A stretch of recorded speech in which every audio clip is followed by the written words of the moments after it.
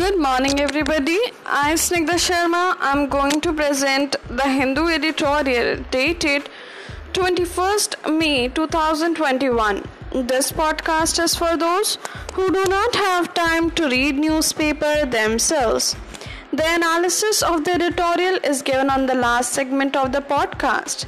Let's get started. Happy preparation.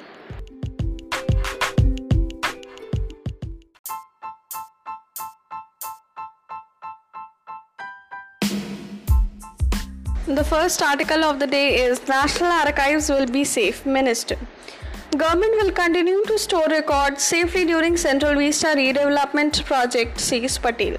The government is responsible for the records at the National Archives and will store them safely during the Central Vista redevelopment project, Union Culture Minister Prahlad Singh Patel said on Thursday. Mr. Patel told The Hindu that the historic National Archives building, housing all the important records, would not be touched during the revamp, in which the annex building had been proposed to be demolished and replaced with a new one. Talk of this project is premature. There will be no change to the old building. All the important records are kept in the old building.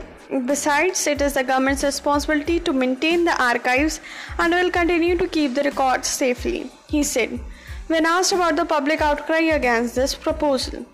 The National Archive was shifted from Kolkata to present building in 1926 and the annex was added post-independence. As a part of the Central Vista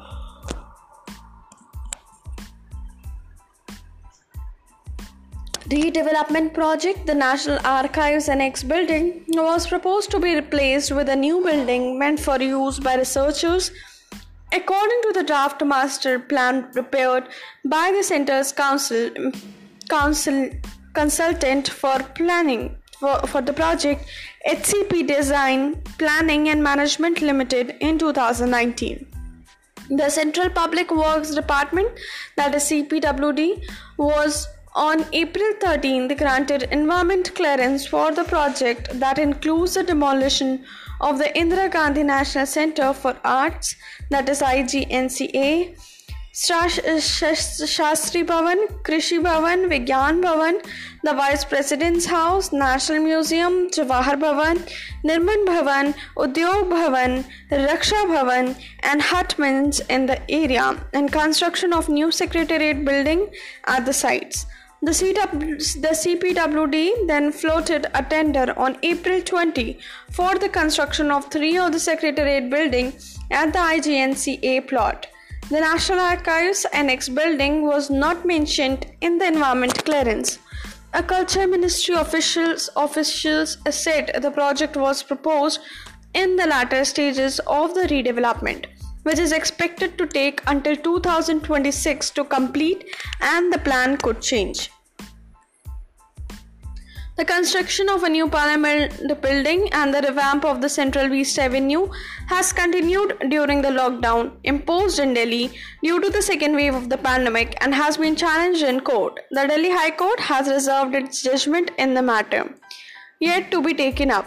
In response to the Congress's criticism of the government for continuing with the project in the pandemic, Housing and Urban Affairs Minister Hardeep Puri said in a series of tweets on Wednesday that other components of the project were yet to be taken up, apart from the Parliament and Central Vista Avenue. Clearly, 2,800 workers are toiling to ensure that Central Vista Avenue is ready for Republic Day 2022 and new Parliament building for winter session, that is 2022, the 75th year of India's independence. Those weaving a web of deceit are doing great disservice to their own reputation, Mr. Puri wrote in tweet.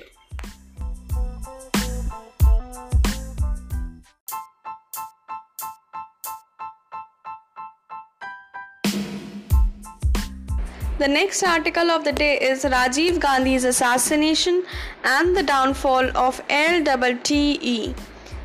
Today marks the 30th anniversary of the grotesque killing of the former Prime Minister, who was believed to be on a comeback trial to power. This article is written by M.R. Narayan Swamy. In retrospect, everyone is wise.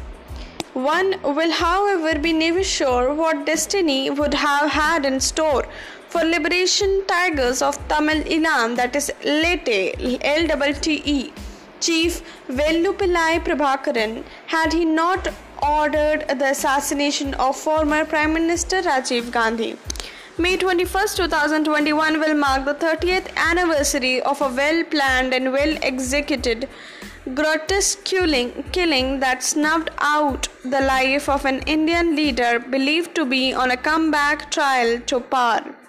Though the LTTE and Prabhakaran kept denying its role in the suicide bombing, the killing sealed his fate. It was Dharmalingam Siddharthan, a former Sri Lankan Tamil MP, who was among the first to realize the heavy cost Prabhakaran would pay for the killing. Zarai Sani, a bad phase of life according to astrology, will go away for everyone after 7.5 years. Siddharthan told me long ago, I can say without hesitation that Zarai Sani gripped Prabhakaran on May 21, 1991, and it will not leave him until he dies. Looking back, Siddharthan turned out to be on the dot. None of this would have been evident to the LTTE chief when he, along with his intelligence boss, Puttu Aman, decided to do away with Rajiv Gandhi, fearing that he might again dispatch Indian troops to Sri Lanka. Sivarasan get the task. Once the task of killing Gandhi was handed over to the LTTE intelligence operation by his nom de guerre Sivarasan, the Tigers decided that the latter should not get mixed up with the existing LTTE network in Tamil Nadu. The LTTE knew that Indian security agencies were aware of almost all its activities in the state, including those working for the intelligence wing.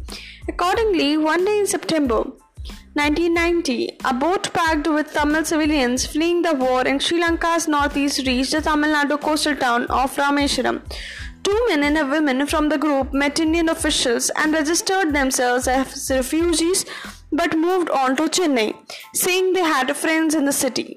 A few days later, another boat of Tamil refugees also reached the Tamil Nadu coast. As in the first instance, 2 men and a woman registered themselves as refugees and said they too would prefer to live with friends in Chennai.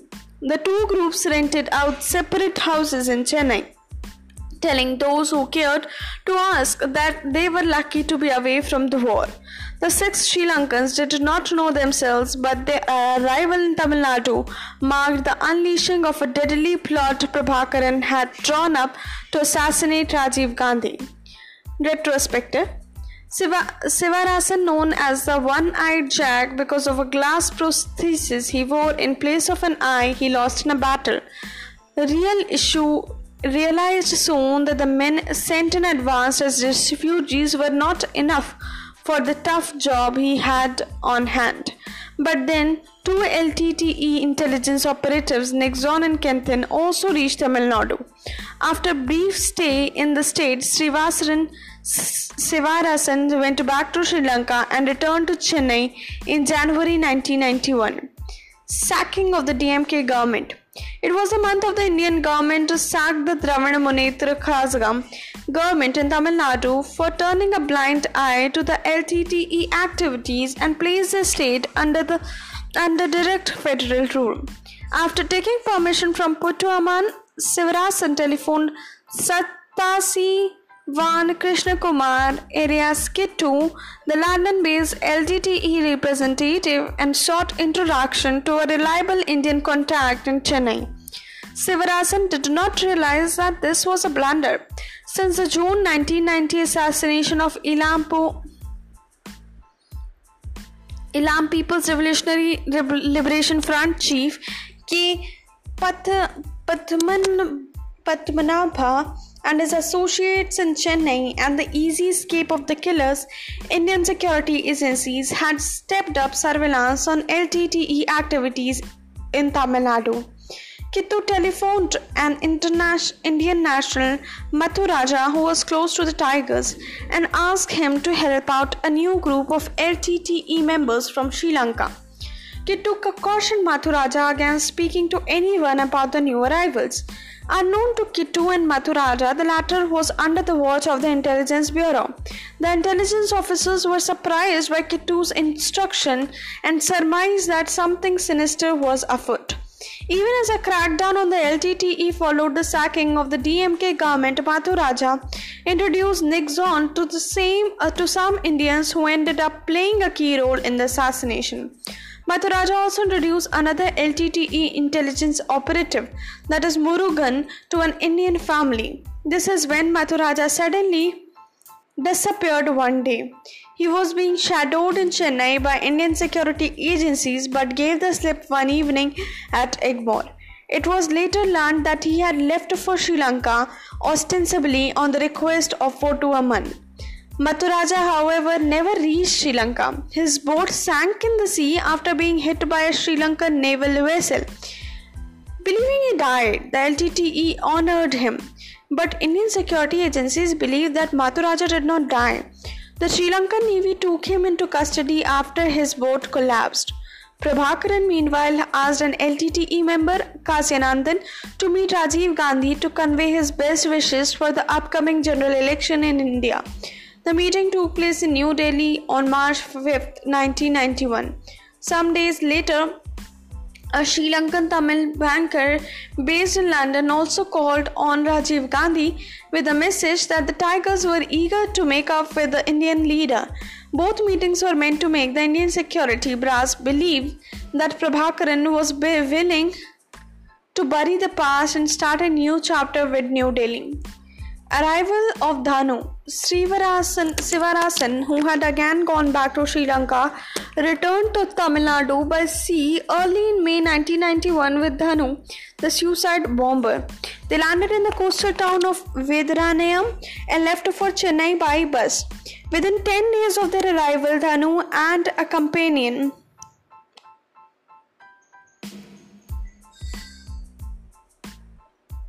Shubha wrote to the LTTE leadership, "We are determined to attain our objective."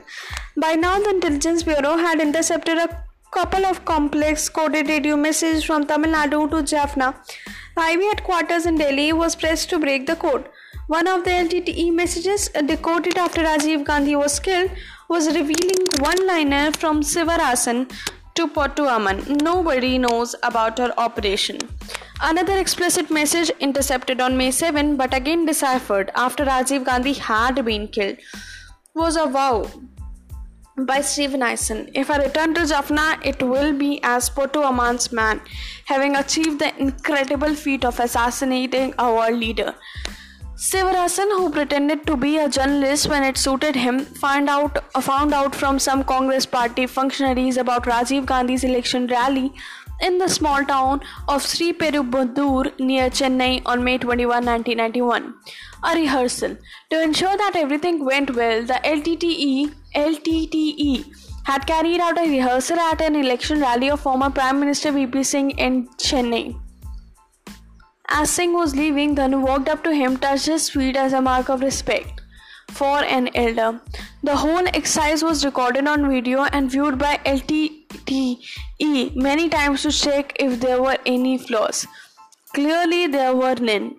On May 20, 1991, the LTTE Killer Squad watched a Tamil movie at a cinema hall in Chennai. The next evening, the group proceeded to Sri Perumbudur and was met by a young Indian photographer, Hari Babu, who had no clue about the planned assassination. At the rally, Dhanu was armed with a sandalwood garland and a deadly suicide vest, which was hidden by a loose-fitting bright orange salwar kameez. When a policewoman tried to question Dhanu after seeing her near the VIP enclosure, Hari Babu intervened to say she would garland Rajiv Gandhi.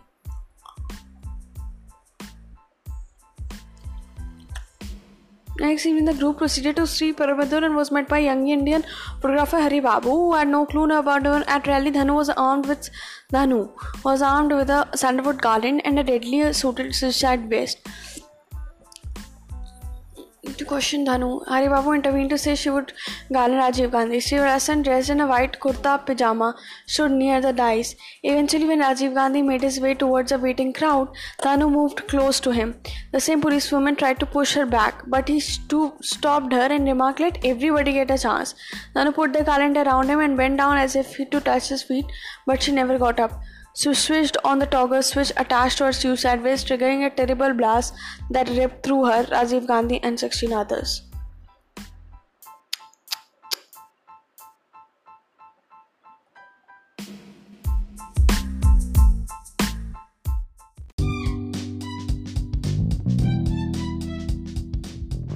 So the next article is China completes Tibet Highway. It enables greater access to remote areas along disputed border with Arunachal Pradesh. This article is written by Anant Krishnan. China has completed the construction of a strategically significant highway through the world's deepest canyon in Tibet along the Brahmaputra River, enabling greater access to remote areas along the disputed border with Arunachal Pradesh in India.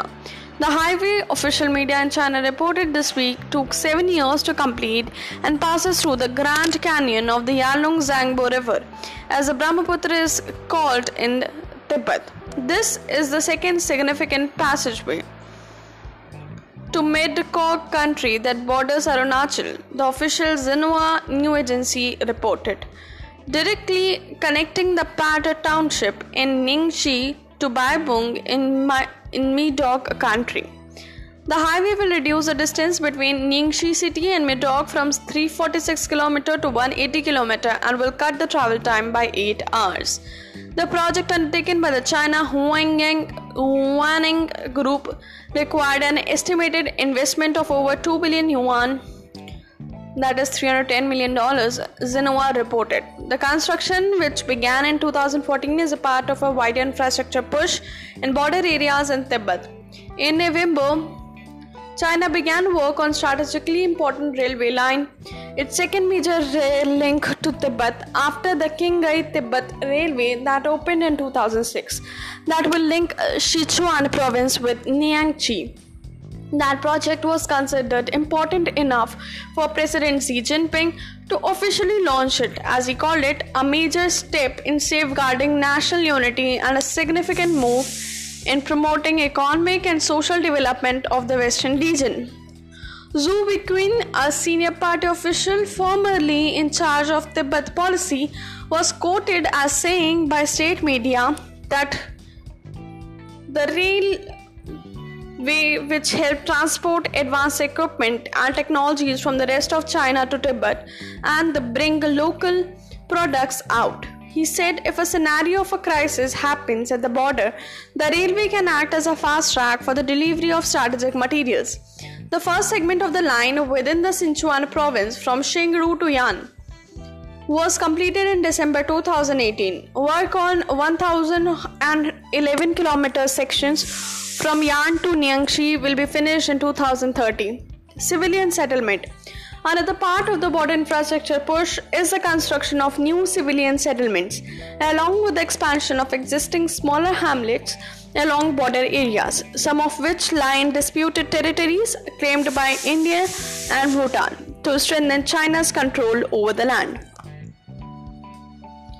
In 2017, the Tibet Autonomous Region TAR government launched a plan to build moderately well-off villages in border areas, under which 628 first line and second line villages, referring to those right on the border and others in remote areas slightly further within, would be developed in the prefectures of Nagari, Shigatse, Shannan and Niangxi along China's borders with India, Bhutan and Nepal.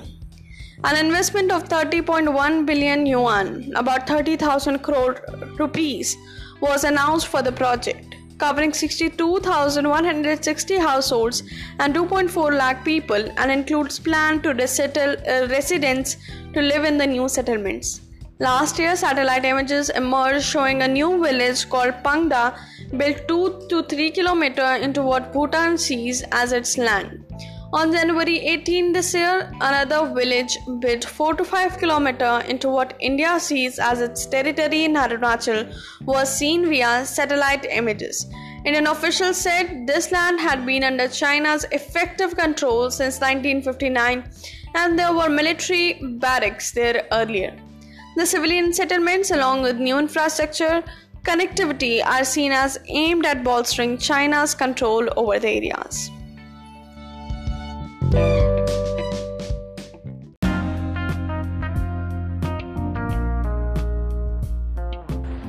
Will act within 7 days of request, says MHA on FCRA accounts. 10 NGOs had moved High Court over operationalization issues. This article is written by Vijata Singh, New Delhi. The Ministry of Home Affairs informed the Delhi High Court on Thursday that it would release authorization certificates to operationalize the FCRA, that is Foreign Contribution Regulation Act, bank accounts of non-government organizations within 7 days of receiving a request. The court was hearing a petition moved by 10 NGOs that their foreign contribution account in the State Bank of India's main branch in Delhi be operationalized. Even if an NGO had applied before the earlier deadline of March 31, the accounts were not operational for want of an FCXC certificates. After NGOs moved court, the deadline was extended to June 30.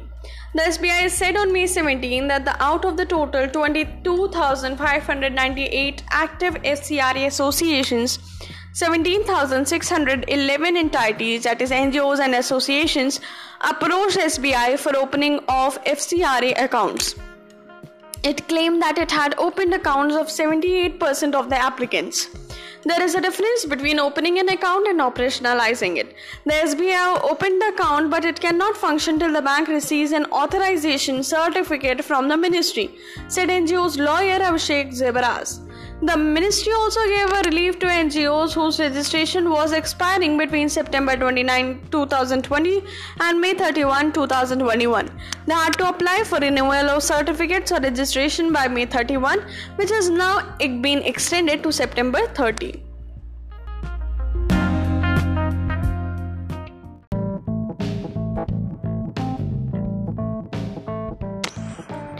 The editorial of the day is the fault line of poor health infrastructure.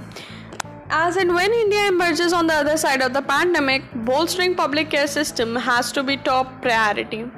This article is written by Ashwani Deshpande. As the second wave of the COVID-19 pandemic ravages India, many bitter home truths and fault lines have been starkly exposed. One of these is the abysmally poor state of the country's health infrastructure. World Bank data reveal that India has 85.7 physicians per 1 lakh people in 2017. In contrast to 98 in Pakistan, 58 in Bangladesh, 100 in Sri Lanka, 241 in Japan, 53 beds per 1 lakh people.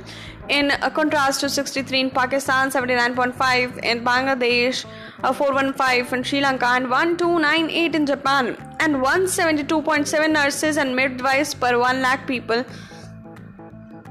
In contrast to 220 in Sri Lanka, 14 in Bangladesh, 17 in Pakistan and 1220 in Japan. Stagnant expenditure. This situation is a direct result of the appalling low public health expenditure. The latest data narrative from the Center for Economic Data and Analysis, Ashoka University, shows that this has been stagnant for years. 1% of GDP 2013 to 14 and 1.28% in 2017 to 18, including expenditure by the center, all states and union territories. Health is a state subject in India, and state spending constitutes, that is 68.6% of all the government health expenditure. However, the center ends up being the key player in public health management because the main bodies with technical expertise are under central control. The states lack corresponding expert bodies such as the National Center for Disease Control or the Indian Council of Medical Research. States also differ a great deal in terms of the physical space to deal with the novel coronavirus pandemic because of the wide variation in per capita health expenditure. Interstate variations. CEDA has prepared an interactive graphic that allows users to see the interstate variation in per capita healthcare expenditure in 21 major states and how this has been changed from 2010 to 11 to 2019 to 20. Kerala and Delhi have been close to the top in all the years. Bihar, Jharkhand, and Uttar Pradesh states have been consistently towards the bottom of the ranking in all years, are struggling to cope with the pandemic as a result of a deadly combination of dismal health infrastructure as well as myopic policy disregarding scientific evidence and expert advice. Odisha is noteworthy as it had the same per capita health expenditure as Uttar Pradesh in 2010 but now has more than double that of Uttar Pradesh. This is reflected in its relatively good COVID-19 management. Given the dreadfully low levels of public health provisions, India has among the highest out-of-pocket expenditure of all the countries in the world. That is money that people spend on their own at the time they receive health care. The World Health Organization estimates that 62% of the total health expenditure in India is OOP, among the highest in the world. CEDA's analysis shows that some of the poorest states, Uttar Pradesh, Bihar, Madhya Pradesh, Jharkhand, and Odisha, have a high ratio of OOP expenditure in total health expenditure. This regressive nature of OOP health expenditure has been highlighted in the past.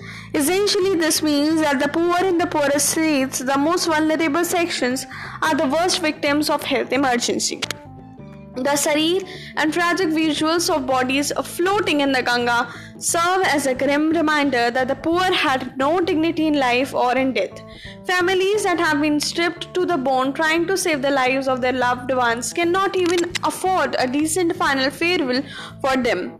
Government's role critical.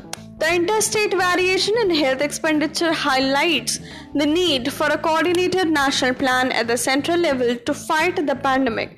The centre already tightly controls major decisions, including additional resource raised specifically for pandemic relief. Example, the Prime Minister's Citizens Assistance and Relief in Emergency Situation, that is PM CARES Fund. The early declaration of victory over COVID-19 were very clearly credited to the central government. CEDA has shown that the first round of vaccination, where the vaccines were procured by the state center and distributed to the states, were marked by considerable interstate variation, which was neither explained by the case load nor by the share of eligible population. Now that the disease is ravaging the country and the need for a coordinated strategy on essential supplies of oxygen and vaccine is acute, the central government has shifted most of the responsibilities onto the states, including that of procuring vaccine from the international market. This is inefficient, as the centers can bargain for a good price from vaccine manufacturers in its capacity as a single large buyer, like the European Union did for its member states, and benefit from the economies of scale in transportation of vaccines into the country. Once the vaccine arrive in India, those could be distributed across states equitably in a need-based and transparent manner. Another benefit of central coordination is that distribution of constrained resources, that is medical supplies, financial resources, can internalize the existing disparities in health infrastructure across states. A decentralized management, on the other hand, exacerbates the existing inequities, as better off states can outcompete others in procuring resources. This is evident in the vaccine procurement, with various states floating separate global tenders. A policy brief. In April 2020, CEDA came out with a policy brief where, among other measures, it recommended the creation of a pandemic preparedness unit, that is PPU, by the central government, which would streamline disease surveillance and reporting system, coordinate public health management and policy responses across all levels of government, formulate policies to mitigate economic and social costs, and communicate effectively about the health crisis. We had not foreseen the ferocity of the second wave, but knowing how deadly this is, our suggestion acquires even greater urgency. Indians were already one illness away from falling into poverty. Families devastated by the loss of lives and livelihood as a result of this pandemic will feel the distress for decades to come. The central government needs to deploy all available resources to support the health and livelihood expenses of COVID-19 ravaged families immediately. As and when we emerge on the other side of the pandemic, bolstering public healthcare system has to be the topmost priority for all governments, the center as well as states.